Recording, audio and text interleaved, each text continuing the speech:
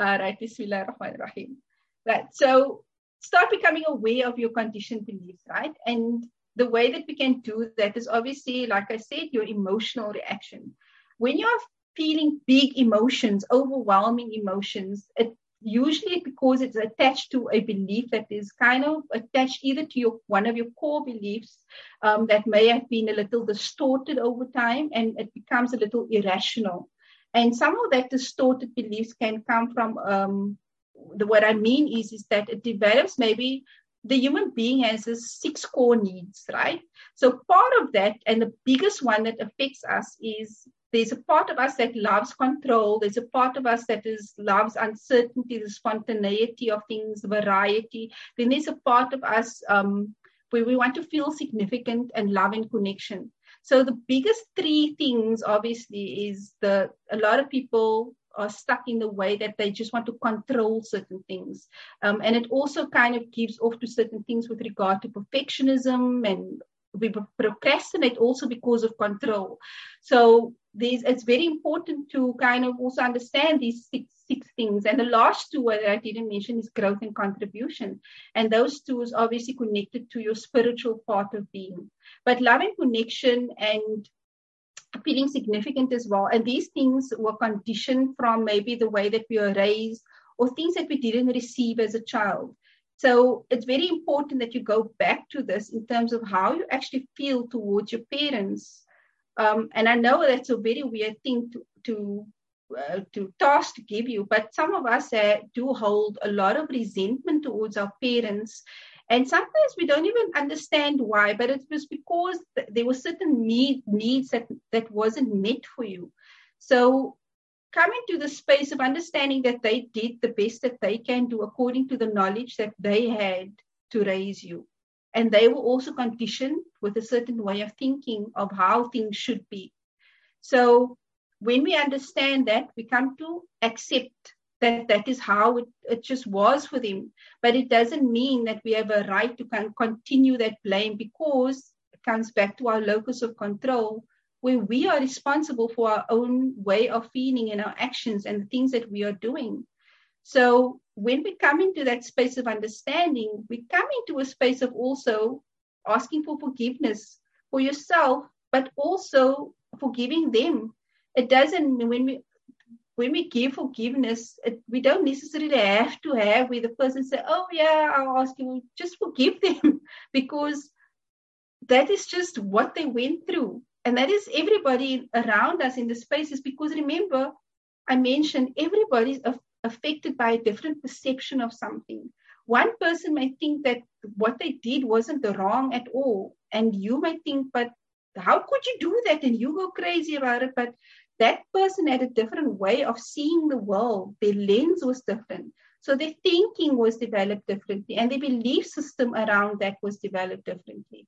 So it's very important that we come to understand that when we learn that, we become more tolerant of other people as well. And in doing so, we understand that we have to be a better influence then in terms of the things that we are doing. I'm not saying that you have to stand on the platform and talk about what everybody should do. This is my da'wah and things like that. You have to do that through your actions, and what it is that you do for yourself. Because the Prophet Muhammad sallallahu alaihi wasallam, he was the best teacher, but he was the best teacher through example. So we have to be that example. And he taught us the best way to be a positive influence on the people around us. So understand this also, because if you are a parent, you are also conditioning your children a particular way, a certain way of thinking.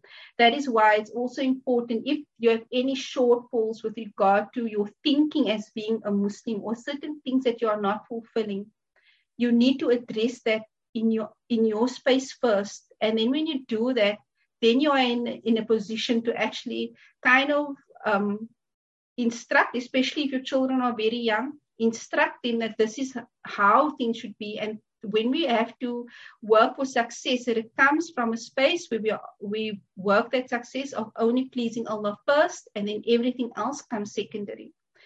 So when we have big, huge emotions, just coming back to this again, huge emotional reactions about something and overwhelming emotions, understand that that is actually attached to a certain way of thinking or a belief system that you don't perhaps know that you have, right? And this is a way of actually then you have to ask yourself deeper questions in terms of where did that emotion just come from? What is it in my space that has just triggered that? What just happened? Why did I feel angry about what he did?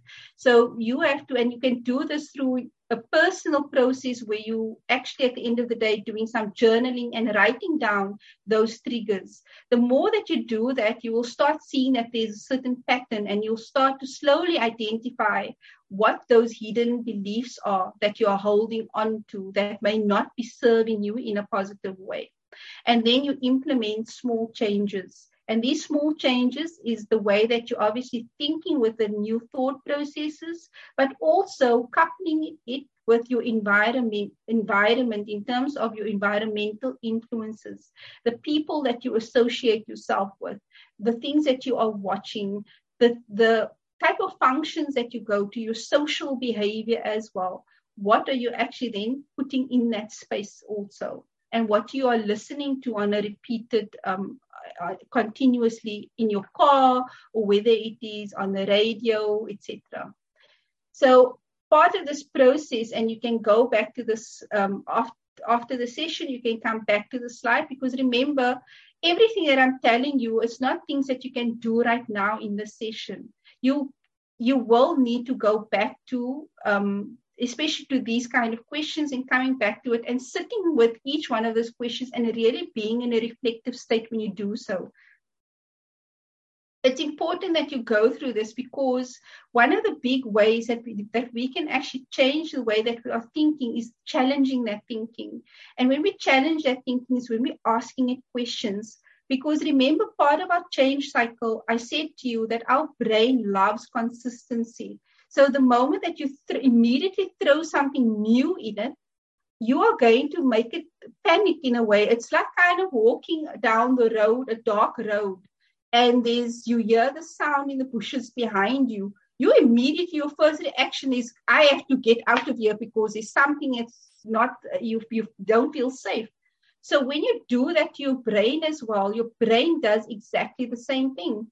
So the moment you immediately do this huge shift in just like changing everything, it's going to relapse, because you haven't actually worked through a process of uncovering what your beliefs are and changing the way that you think about a particular thing. So when you do that and you go through the work, and remember, even after this is just a condensed version of the things. There's so much more that needs to be shared. Inshallah, in future workshops, perhaps we can do a little part 2, and we can work a little bit more with irrational beliefs and things like that. But in one of the ways that we have to do this in terms of challenging that way and that lifestyle and that thinking is asking ourselves questions. And that's when we trigger our brain to think about something differently, change our perception about something, right? And that's where that change starts. It becomes easier after that. So even after a week or 2 weeks, then you start implementing something new, and your brain will feel a little bit more comfortable in doing so. But you have to continuously kind of assess yourself. You have to continuously be in a space of reflection. What I find so fascinating in Ramadan, which is so beautiful, the males, obviously, the females have less of a chance of doing that if you have kids and things like that. But inshallah, alhamdulillah, if there is like females here that experience that, I am in awe of you. It's so beautiful. It's a space that we have to be in. The last 10 days of itikaf.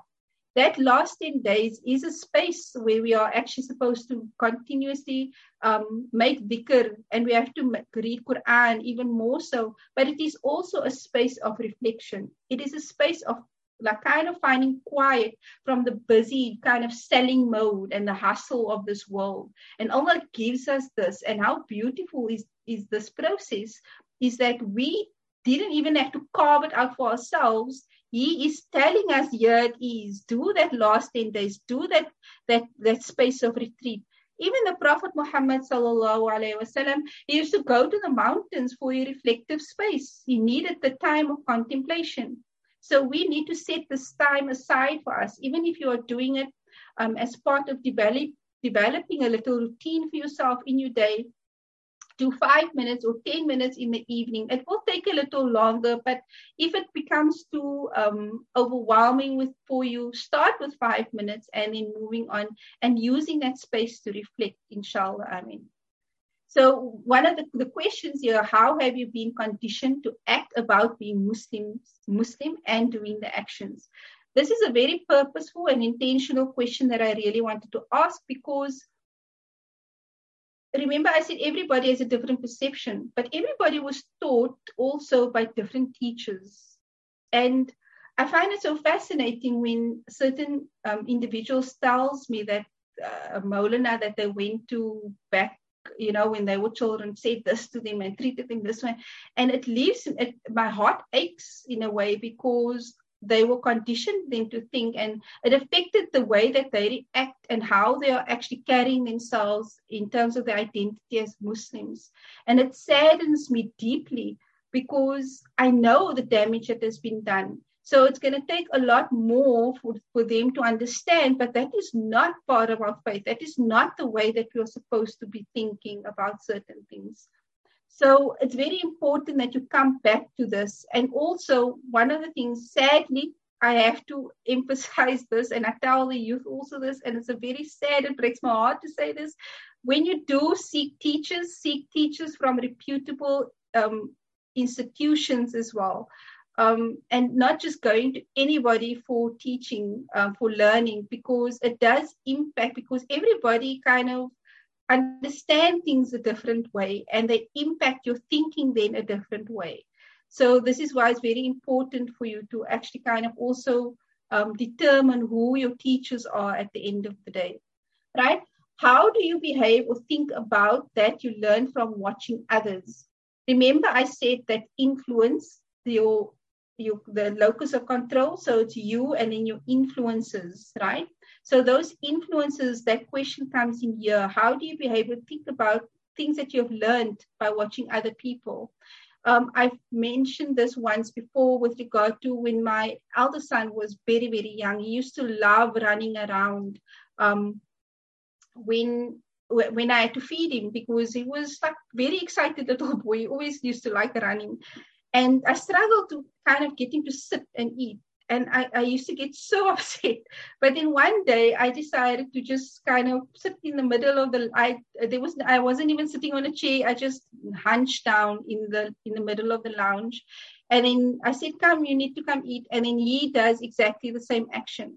So this is important to understand. So that influence, the way that we do things, impacts other people around us. So even my little one, there are moments where I forget to actually say, mashallah, for something. And he's in the habit, he's 10 years old, and he's reminding me, and he says, when I say, oh, look at the beautiful flower, and he says to me, mashallah. And I was like, yes, Allah just reminded me right now. And then I have to thank him for that, because understanding that those are the things that we need to surround ourselves also with, the influences that we have around us also. So what's your default coping strategy for life challenges, and where and who did you learn it from? Right? And this brings us back to the institutions that you also went through, and also our parents, or whether we had guardians growing up, things like that, right? Are there any obvious areas of your life in which you can identify things that you've been conditioned to think or do? So the questions are pretty straightforward. So really think about it, and it's going to take a while with each one of that to really think about your past and where it is that you've kind of learned certain behaviors, and really sitting with that information. So once you can do that, you can reframe the way that you actually want to behave in this particular way, or the way that you react to, and what conditioning you actually want to reprogram yourself with. Because in our society, what's very interesting about this conditioning, and I always say this to people, that our youth, we are getting so angry with the things that we are doing, that they are doing. But the reality is that they were conditioned into a certain way of thinking through the things that they are watching. And it's been done slowly over a number of years. We've been kind of brainwashed slowly to think a certain way. And we need to kind of unlearn these things in order to understand what's important. even a simple word like my sister, she gets very upset when people say the side hustle. She's like, what is this word about? What does it actually mean? And she says, instead of saying side hustle, you say side blessing, because then it changes the way that you actually receive that also. It becomes something different to you, right? So become aware of your self-talk also in terms of identifying your hidden beliefs. And when I say your self-talk, when you're saying I am, and this I am is linked to a certain behavior that you may have. For example, when you say, oh, I am a procrastinator, I'm always doing things on the last minute, or I am so clueless when it comes to directions, you are basically, when you do that, you are creating a narrative for yourself. And when you create that narrative like that, you are already identifying yourself as being that person. So those are also ways of actually seeing where you are actually, where your hidden beliefs basically are, right?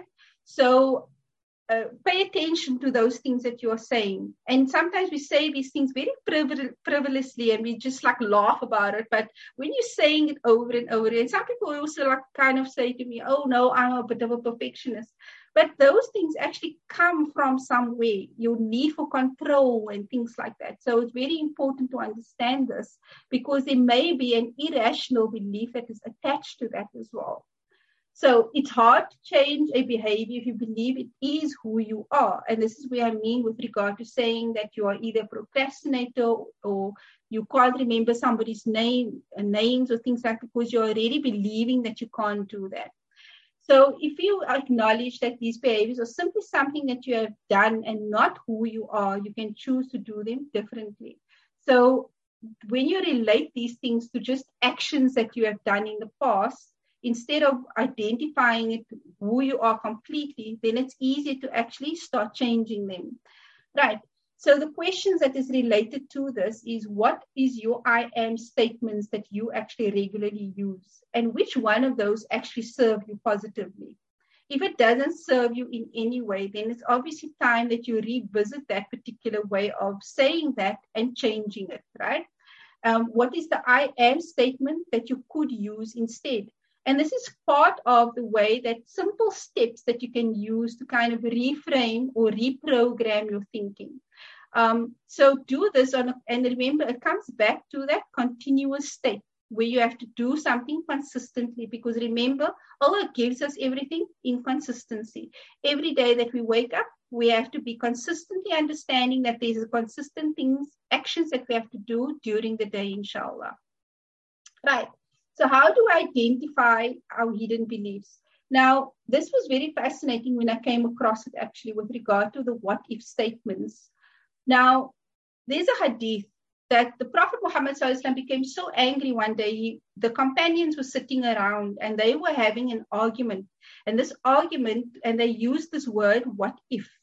And the reason why they had this argument was around predestination. And the one obviously had a one point of view and another, and said, yes, what if? And they used this particular words, what if? And the Prophet Muhammad, he wasn't somebody that easily got angry, like where he visibly becomes angry. And in the hadith, it states that his face actually became red of anger. He was like furious with him. And he says to them, do not use the words what if, because it opens the doors for shaitan. So what was interesting about this, and the reason why I'm sharing this, is because it's exactly that. The moment that you like kind of think, oh, what if I fail? What if I can't achieve this? What if I'm not going to be able to make my salah 5 times a day? Am I a bad person? So the moment you do that, it opens a doorway for shaitan to come even to bring you even further down. So he brings it whispers. Remember, he's he's observing you all the time. And when you're doing that and he waits for these small openings, you think nothing of those words. Like he waits for these small openings and he like kind of filters in there and it's like, no, yeah, this, etc., etc. So it's very important to understand. Start watching you. Ask yourself what negative what ifs you often say or think about. And how can you actually replace them? And when you are replacing them, please don't use the word what if. Obviously, the program that I did this course from, they the learning that they taught us was obviously, but then change it to what if you are successful?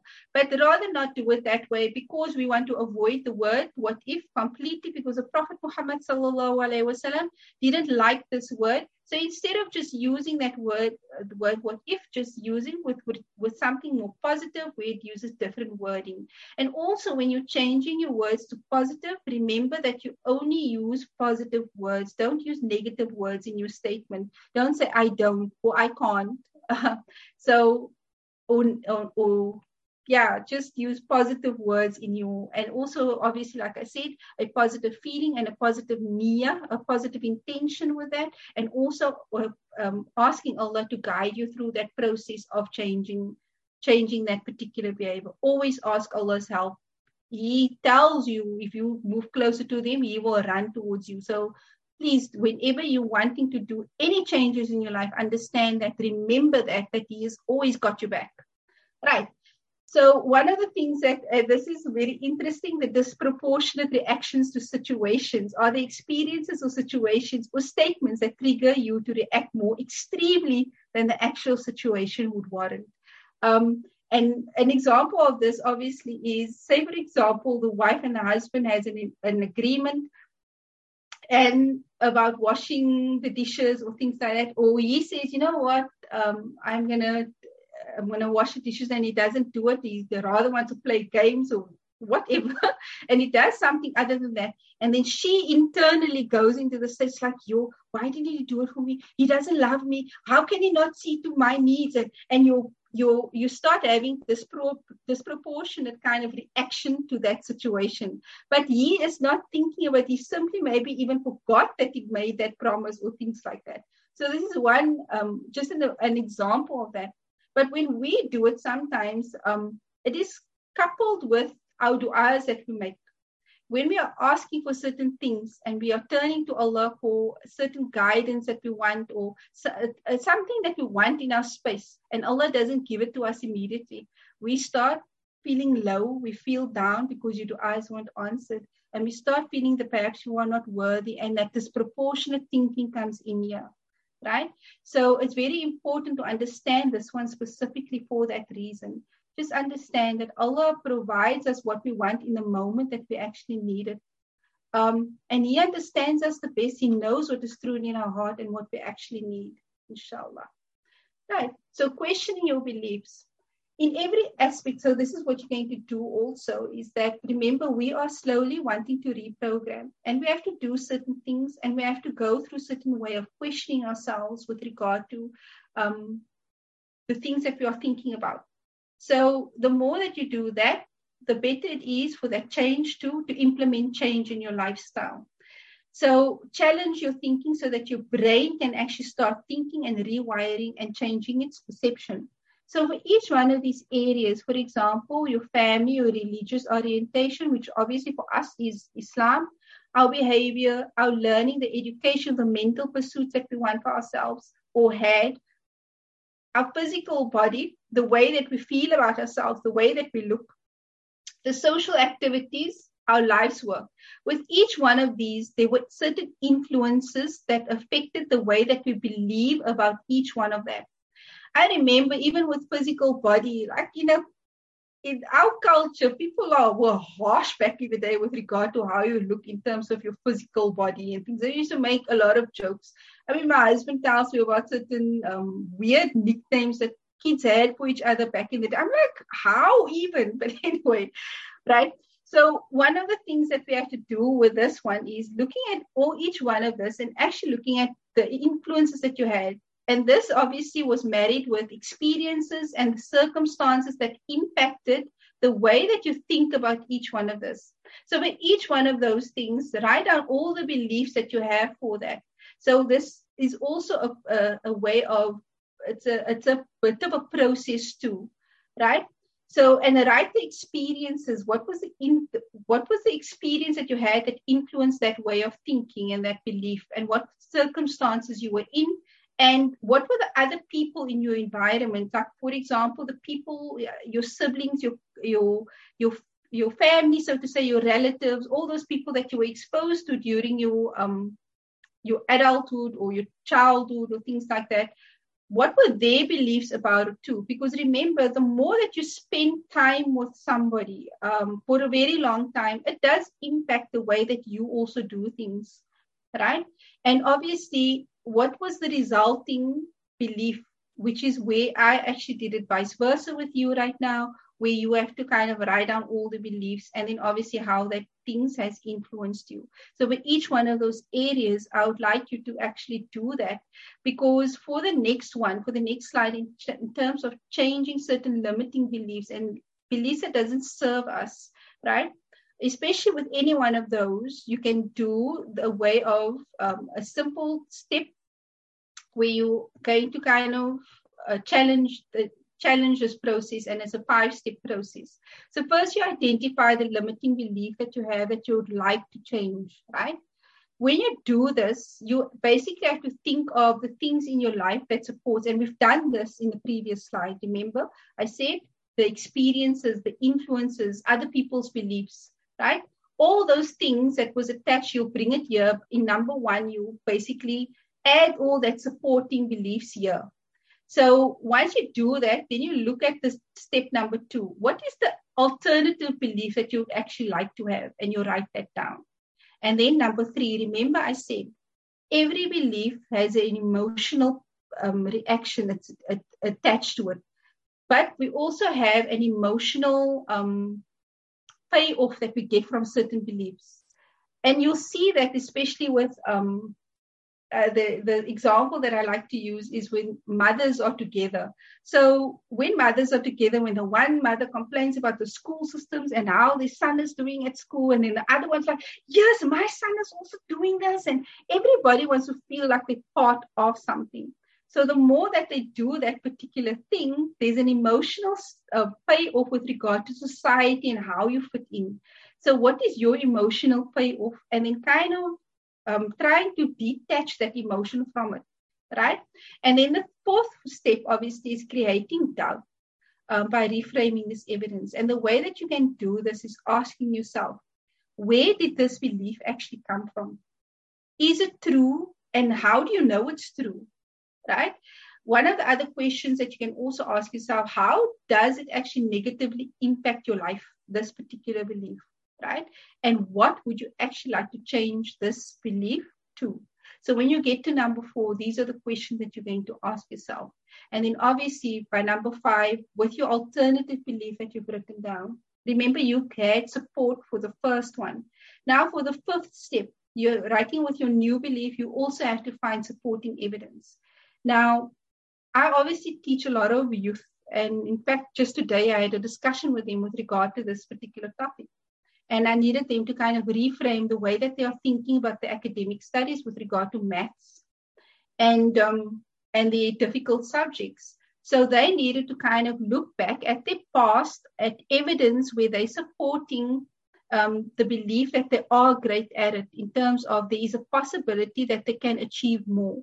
So whether that is something that happened 5 years ago or when you were 5 years old, in terms of when in a position where you had this belief, where this belief was true, it doesn't matter. You are going to create supporting evidence, because it's about convincing your brain that it happened, right? Because you want that change to happen. So with this last one, create that different steps of also supporting evidence, looking at your present and your past as to where that belief is true in your life. It doesn't matter how small it is. Write it down, because you want to build that, you want to make that foundation strong, so that, like I said, to implement that new change, to implement that new mindset, you need to build this new evidence. You need to change your perception around it. So you need to see where those things are. And what is so amazing that Allah also tells us in the Quran that we need to be grateful. We need to be filled with gratitude. And in order for us to, even with this, it's a way of actually also with this belief, the same way that we have to look for things in our life where we are grateful for, it's exactly the same principle, right? So looking at everything in your life and then basically using that as a support for this belief that you think may not be existing, because sometimes we do overlook things. We think it's not there. But once we have a closer look, we see, there it is. I told you that my husband is a botanist. I didn't even realize, and this is an example of what I mean. When I got married, before I even met my husband, I actually wanted to go into botany or zoology after I finished my studies at COSA. So I got married in my final year that I had to graduate, right? And in doing so, when I got married, my husband wasn't too keen on me studying or zoology, because it meant that I actually needed to kind of travel a lot, and I was pregnant at the time and things like that. And then I said, okay, you know what, I'm not going to do it. And I never did, and I never paid attention actually to what was happening in the space. I wasn't aware. And afterwards, I realized, and I sat back and I think, oh my word, I wanted to be a botanist, and my husband is in botany. And it was only then that I understood that was something I actually wanted to do. And it was only when I paid closer attention to my life and what it is that Allah has given me that I saw He gave me exactly what I wanted. Even with regard to zoology, I didn't get to study it, but my kids, especially my eldest one, he used to look at field guides, and I had to kind of read it to him in terms of the different animals and insects and things like that. So he still gave me what I wanted. We think that if we ask for something that is going to be in a specific way, we have this vision of how it's supposed to be. But Allah gives it us in ways that we cannot comprehend. So we need to look a little deeper. We need to look for that evidence in different parts of our life and see where that belief actually exists already. So this is important to understand, because things won't always come the way that we expect it to. Okay? I think we have a few minutes left. Shamil? Yeah, we have about 2 minutes left. So I'm just going to finish off with this, inshallah. Next week, we will do our plan of action in terms of how we set up our goals. And also, we're going to be speaking about habits. So it will tie in beautifully, inshallah. Ameen. So I just wanted to end up with this. Earlier, I mentioned with regard to Allah will not change the condition of man until He changes what is within himself, right? So when we look at this particular wording that Allah uses also, it's so fascinating in terms of understanding that we have to do the work. We need to do the internal work. We need to do the work where we are sitting down and rethinking and reflecting the way that we are thinking about certain things, our perception of things, because He says to us, He will not change a condition until what is within you. So you need to reframe how you see your success as a Muslim also, that belief that is attached to it, and changing that perception of not doing it for the world first and for other people, but starting with Him. And when you start with Him, then He will change the condition of everything around you, inshallah. Ameen. So I'm going to end off there, inshallah. I hope each and every one of you has benefited from the workshop. There's no questions that have come through. Okay. I have sent a WhatsApp to the group as well, to the list, and then somebody sent a comment which I'll forward later. But okay. Okay. Here's a question. I don't know if we're gonna be able to. Okay. Do you think I should forward the questions to you, or you gonna take a question now? Okay, inshallah. I think perhaps forward the questions to me, and then for the next session, and then I will start off by answering the questions. Is that okay with everybody? Or if it's something that's urgent, I will send the response in with Shamil, inshallah. Yeah. So you have two options. Bismillah. You have two options before you end, Mu'alima. You can send a question, a general question that can be answered in the class. If it's a question that must be directed to Mu'alima, you're welcome to send it to the WhatsApp, to the class WhatsApp, and then we will forward it. And she will forward it back to us, inshallah. If that's okay with everybody, inshallah. Mu'alima? Yes. So you can end off, yeah. Sorry. Okay, shukran. Shukran. I hope everything was beneficial, inshallah. And I say shukran to everybody that was present. I don't just mean in terms of physical, but also paying attention to everything that was shared. And may Allah purify our intentions. May Allah purify us mind, body, and soul. And may Allah make it easy for us on our journey towards Him. Inshallah. Ameen. Shukran very much, Mu'alima, and shukran to all the students. We hope and pray that the time has been beneficial. and we'll see you next week, inshallah. The recorded Inshallah. session will be forwarded to everybody as well with the PDF slides. Shukran. Wa alaikum salam wa rahmatullah. Inshallah. Assalamu alaikum wa rahmatullahi wa barakatuh.